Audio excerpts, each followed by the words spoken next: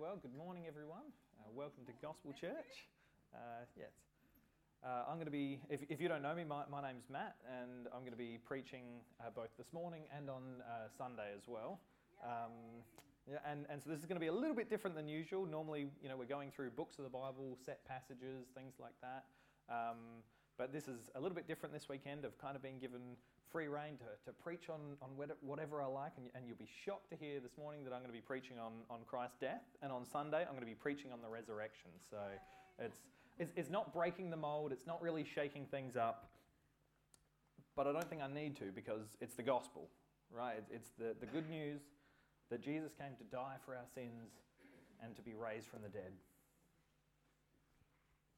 I mean, that's always good news, right? It's always relevant to what's going on in our lives. It always applies to each and every one of us. Whatever's been going on in your life in the past year or the past week, it's still good news. It's still good news 2,000 years later. It's still worth celebrating. And so that's what we're going to be doing this weekend. And so I'm going to talk about why Jesus had to come and die, why we're celebrating that fact, and why we should place our trust in him. And so I want to talk about it from the angle of finding hope in Jesus. Because Jesus does offer us hope in a world that seems pretty hopeless. Right? Like if you read a history book, it's not exactly all flowers and rainbows. It's not really enjoyable or pleasant reading about the history of humanity. But I kind of feel like the state of the world has been hitting us a lot over the last few months, years maybe. And it's probably not because things have actually gotten worse. Like there's always been wars and famine and evil politicians and diseases and all sorts of problems. So comparatively, we actually have things pretty good. But I kind of feel like the last few years have been hitting us as far as, maybe things politically seem more heated thanks to social media. Maybe we're concerned about the state of the world or the moral decline in our own country that seems to get us down.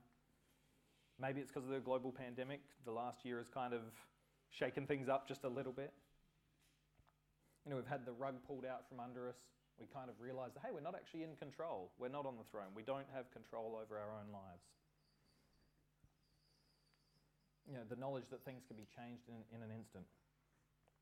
And maybe that's just a sign that we're actually placing our hope in the wrong things or in the wrong people. And so this morning I'm going to be giving a message that offers hope in a world that otherwise seems hopeless. And so first I want to look at where we go wrong though, where we look to find hope foolishly, where we fail to find hope.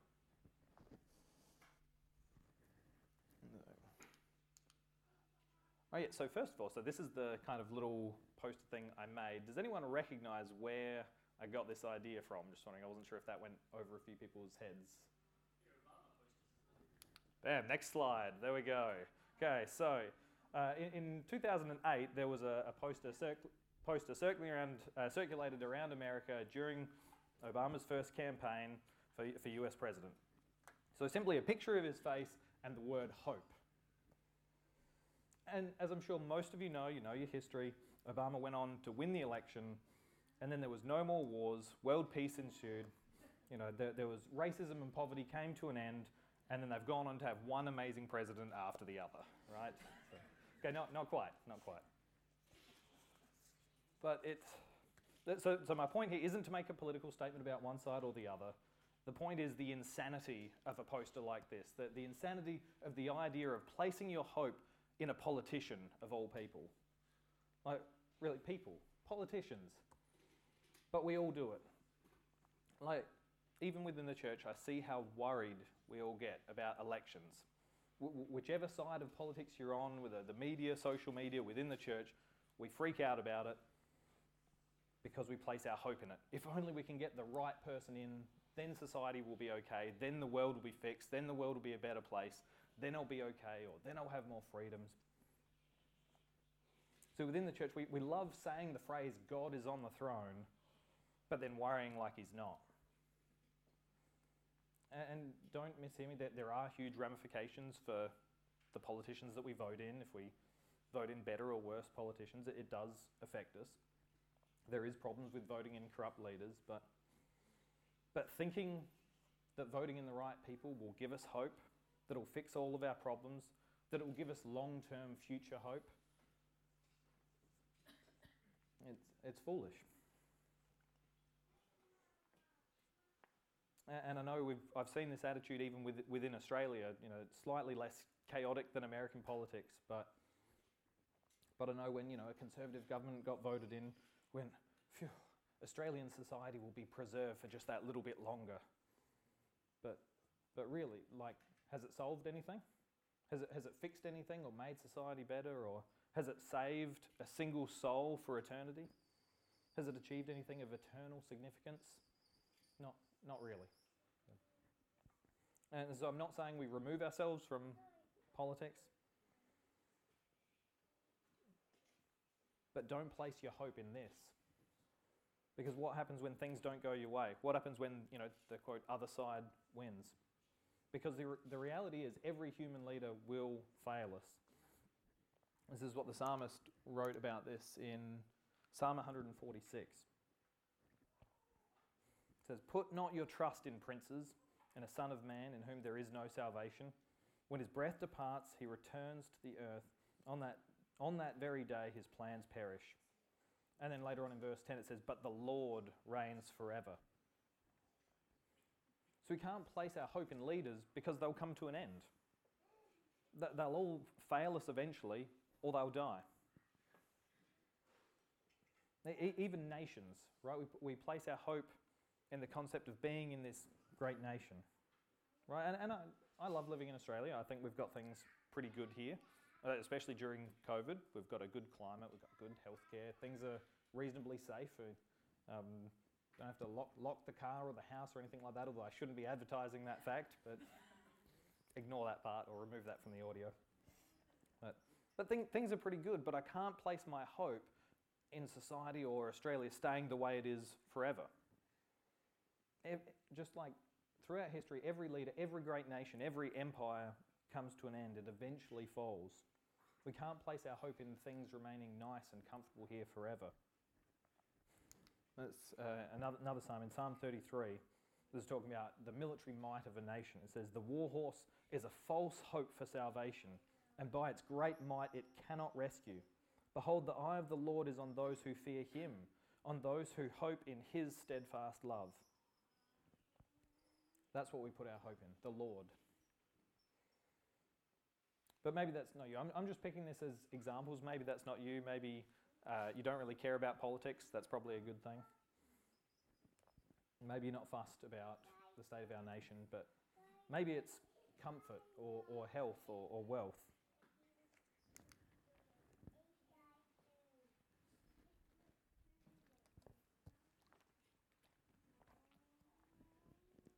And so when I say wealth, I'm not really referring to fat cat billionaires, sleeping on piles of money and things like that.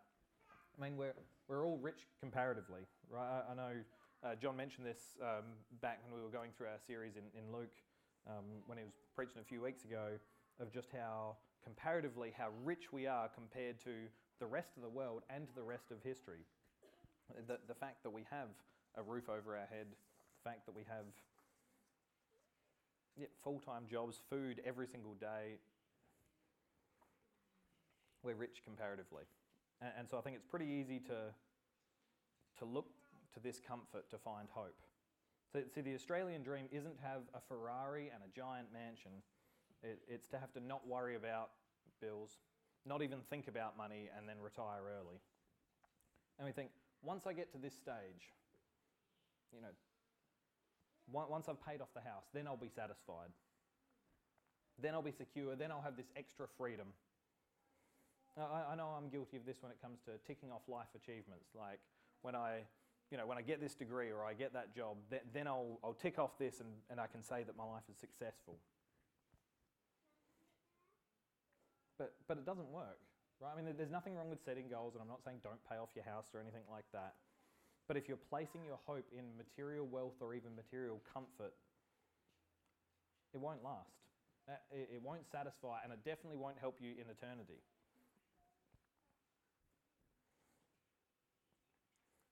Testament, and obviously the Bible has a lot to say about the fleeting nature of wealth. So in Proverbs 11:7 it says, "When the wicked dies, his hope will perish, and the expectation of wealth perishes too." And Paul wrote it in 1 Timothy, "As for the rich in this present age, charge them not to be haughty, nor to set their hopes on the uncertainty of riches, but on God, who richly provides us with everything to enjoy." I mean, Jesus basically said the same thing in Matthew 6. Do not lay up for yourselves treasures on earth, where moth and rust destroy, where thieves break in and steal. But lay up for yourselves treasures in heaven, where neither moth nor rust destroys, and where thieves do not break in and steal. Right, it won't last. These things are foolish things to put our hope in because they don't last. It won't last forever. You can't take it with you when you die, so you can't trust in comfort, you can't trust in wealth, you can't even trust in our health. It'll inevitably, eventually fail us. And so this is where we get to the crux of the issue. Right, these things are false hopes, one, because they don't address our primary need, and that's because they're temporary measures, they're not eternal measures. It doesn't give us an eternal hope.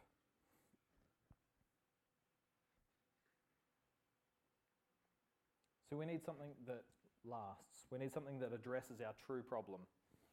And the Bible reveals to us a very harsh but a very accurate picture of humanity. It doesn't sugarcoat things, but it exposes our reality before God. And that's that first of all, that we've sinned against God. We've broken his laws. I mean, you can go through the list of all the commandments and see where we've broken them, but Jesus summed up the law in that we're to love our neighbours as ourselves, and we're to love God with all our heart, mind, soul and strength. And if we look at how we treat our neighbours, we do fail to love them as we love ourselves. We do focus on ourselves. We love ourselves more than others. We don't treat others as we'd want to be treated. And we don't love God like we ought to. I mean, we were created to worship and praise him. And yet, I know for me, my natural state is to worship and look after myself before God, to put my own interests ahead of others and ahead of God's desire for my life. And so we've all sinned against God, but the reality is that this separates us from God, that it severs the relationship with a holy God. See, he's a holy and just God, which means he can't ignore our sin.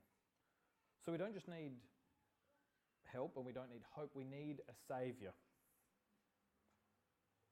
We need forgiveness and we need reconciliation with God. And so that's the biggest question you can ask yourself right now, is do you know God? Have you found forgiveness?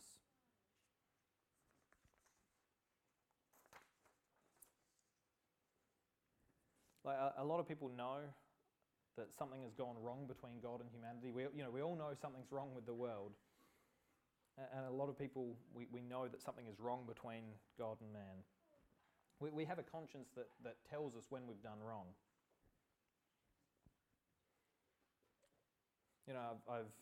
Very few of us claim perfection. I've met a few people, but not many.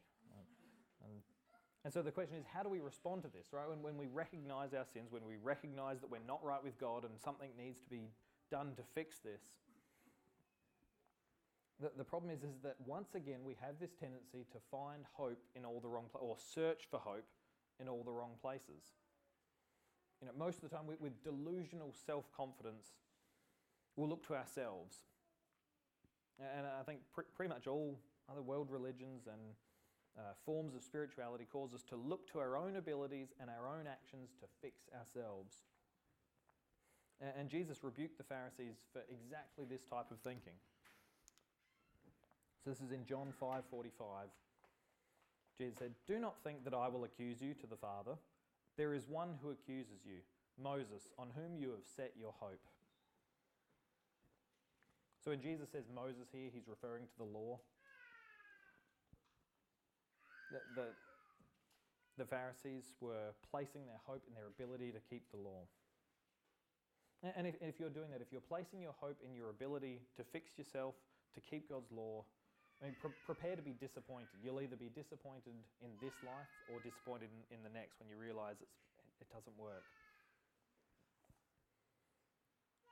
It won't work because it doesn't help us when we stand before a holy God and be judged. But this isn't just something that, those bad old Pharisees do or all those other world religions are. I think we're all capable of thinking like this. We all have this natural tendency to look to ourselves.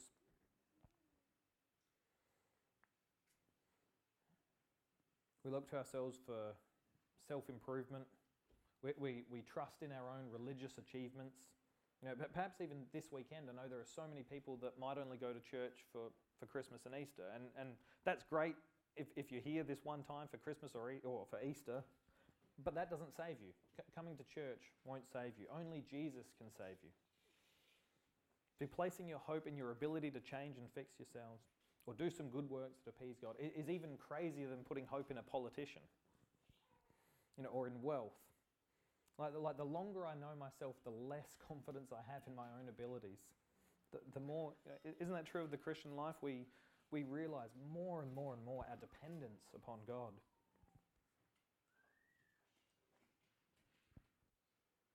So when we correctly identify that the main problem in the world is us, it helps us look to Jesus and love the solution that he provides. The good news of the gospel. See, the problem with the world, I talked at the start about how the world seems hopeless, but the problem with the world is me, that I was born without hope, that I was born an enemy of God in need of rescue. And so it's pretty easy to point the finger, look around and say, oh, that over there, that's what's wrong with the world, those people, or that thing, or that ideology. And we either do that on the TV or even in the people around us in our own lives, that they're what's wrong with the world. But to correctly recognise our own hopeless and helpless situation and our condition, that takes self-examination, it takes humility. So Jesus said, those who are well have no need of a physician, but those who are sick, I have not come to call the righteous, but sinners to repentance. And that's us. We're the ones who are sick. We're the ones in need of a doctor. We're not the righteous. We're the sinners that God calls to repentance. And that's exactly how many of us have found hope, right? We've recognised our need, and we've come to know how Jesus can offer hope in this situation. How he can fix our primary problem. He is the one who can forgive our sins, and he's the one who can reconcile us with God. That's why we celebrate. Not just today, but every week and every day. God had a plan to rescue us. And he had to be the one to have a plan to rescue us, right? We weren't the ones doing something about it. We weren't orchestrating our own salvation or demanding something from God. The good news is God stepping down into his own creation to rescue a people who are running in the opposite direction. So he was born into his own creation, not only to live a perfect life and an example, and on our behalf, but he was born always planning to die, to go to the cross for our sins. And so if you haven't heard this message before, have you always found it weird that Christians come together to celebrate the fact that Jesus died? They'll sing songs to him and praise him, and then we celebrate the crucifixion. The fact that he underwent a completely unjust trial, that he was whipped and beaten and mocked, walked all the way up Calvary, and was nailed to a cross, mocked even more, and then died. One of the worst forms of Roman execution ever devised. It's a horrible and brutal tragedy, and we come together and sing about it and praise him and celebrate it.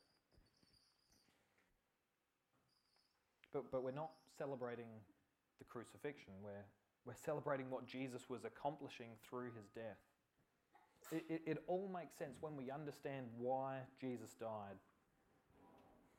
He was making a way for us to be forgiven. He was solving this ultimate problem that we have in our hopeless state. It all makes sense when we understand God's justice and his mercy. So first of all, we need to understand that God is just. I said before that we were in a helpless and hopeless state, not just in the sense that we can't fix ourselves, but also the horrible predicament that we find ourselves, that we've sinned against a God who is just and holy. He's a good judge who will do right, and we have broken his laws. And if he's a good, just judge, then he won't ignore that. He won't just wave a magic forgiveness wand and pretend that it didn't happen. He'll do what is right and judge sin.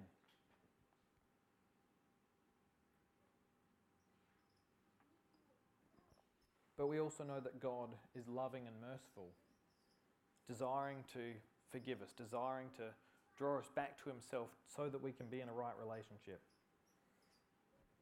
And so how do we get around this predicament? How do we get around the fact that God is just and yet God is loving and merciful? How does he deal with our sin and show us mercy?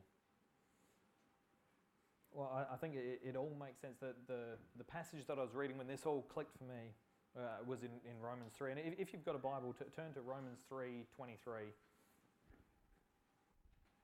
Starting off with the first Sunday school verse we all ever learn, I think, was Romans 3:23.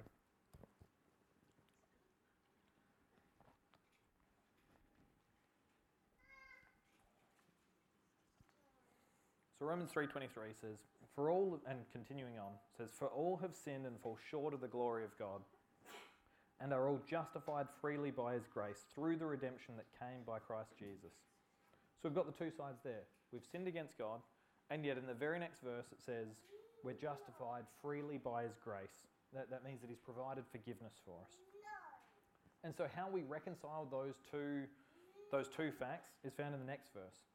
God presented Christ as a sacrifice of atonement through the shedding of blood to be received by faith. He did this to demonstrate his righteousness, because in his forbearance he had left the sins committed beforehand unpunished. So we celebrate this horrific event, and we call it Good Friday, because Jesus was satisfying divine justice. You know, in the past he had left sins unpunished, but now he's dealt with sins and our sins once and for all. He was demonstrating his justice as well as his love. See, later on in Romans, in Romans 5:8, it says, "But God demonstrates his own love toward us, in that while we were sinners, Christ died for us." So he didn't just die in general, he died for us. Jesus came to die for your sins. I think that's when I truly understood the gospel, was not just recognizing the truth of Christianity in an historical sense. Not that it was just, an historically accurate record that Christ died and then that he was raised from the dead and there were eyewitnesses that saw him. That's all true. But it's understanding more than that. It's understanding that the very sins that you have committed this week, Christ died for those sins. The sins that you're struggling with at the moment, or the sins that you're not struggling with at the moment because you don't even know what you're doing. Christ came to save you and die for those sins. The moments where you put your hope in anything else, he came to die for those sins. The moments where you worshipped anything else above Christ, the moments where you put your hope in yourself, in your own confidence, because of pride, Christ came to die for those sins. See, Jesus, when he was on that cross, he bore those sins. And he was punished by God the Father so that you wouldn't have to. He was paying your fine. It's like we're in the courtroom before God the Father, who is a just judge, and Jesus bursts through the door and pays our fine with his own life. That's the hope that he gives us. And this is better news than anything else, because it deals with our ultimate problem. It deals with our ultimate need. Because he satisfied divine justice, he can forgive your sins and you can be in a right relationship with God.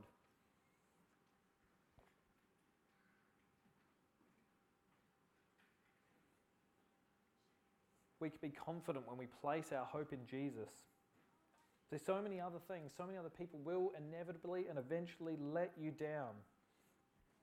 But Jesus is a sure hope because we have the promises of Scripture that if you call upon the name of the Lord, He will save you. And we know it's true, and this is a major spoiler for Sunday's service because He rose again from the dead. I'm not going to not mention that today. He rose again from the dead to ensure us that God's satisfied justice on Jesus, that His sacrifice was sufficient to pay for our sins, that He can forgive you today. So it doesn't mean that life will be perfect. It doesn't mean that you won't have immediate, that you'll have immediate comfort in every area of your life. But He'll save you. He will fulfill His promises. He'll offer you hope here and now and salvation.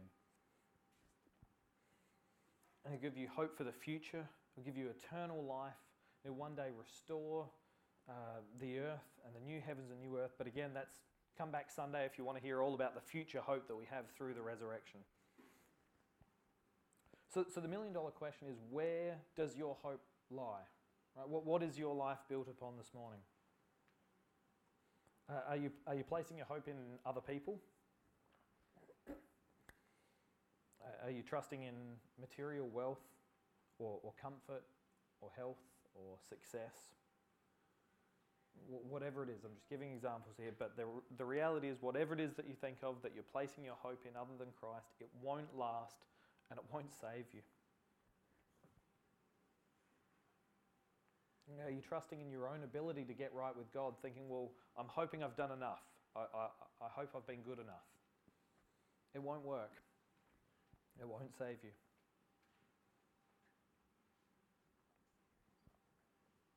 So the question is, have you trusted in Christ? Have you found hope in Him? And because that's all we need to do. We just need to believe. The Bible uses different terms, whether it's faith, believe, trust. They're all used interchangeably, that we find our trust and our hope in Jesus. Place our confidence in Him and not anything else. Not in our own strength, not in other people, but in Him. It's the only thing that will ultimately save us in the long term. So Jesus said, what would it profit a man if he gains the whole world and yet loses his own soul? Right, so that's the most important thing that you can do, is know that your eternity is secure.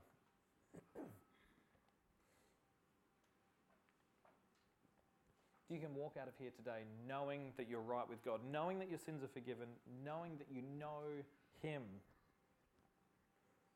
And all you have to do is trust in Him and look to what He was willing to do to save you, to go to the cross.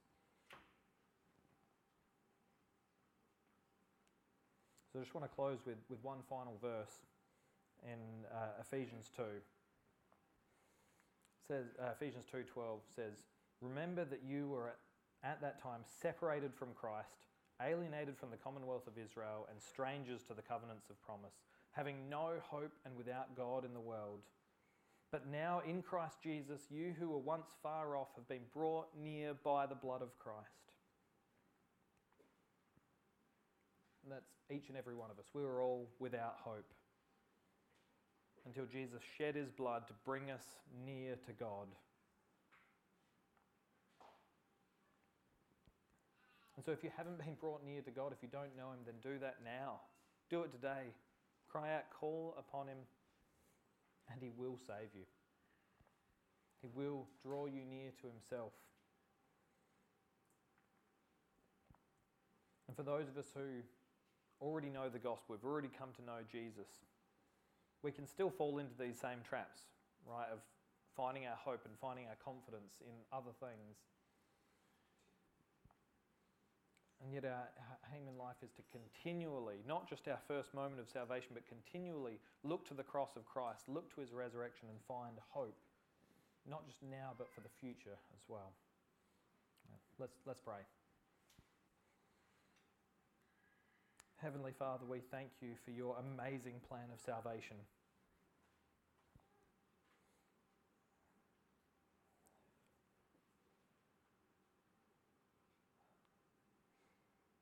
Lord, we thank you that when we were without hope,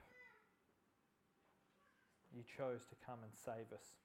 Thank you, Lord Jesus, that you lived the life that we couldn't live. We thank you that you died in our place. We thank you that you've washed away all of our sins. We thank you that you defeated death and rose again. We thank you that you offer forgiveness to us today. Lord, we pray that if there are people here that don't yet know you, that you would open their hearts and open their eyes to see the truth of the gospel so that they might be saved. So glorify yourself by saving people here, Lord. And we ask this in Jesus'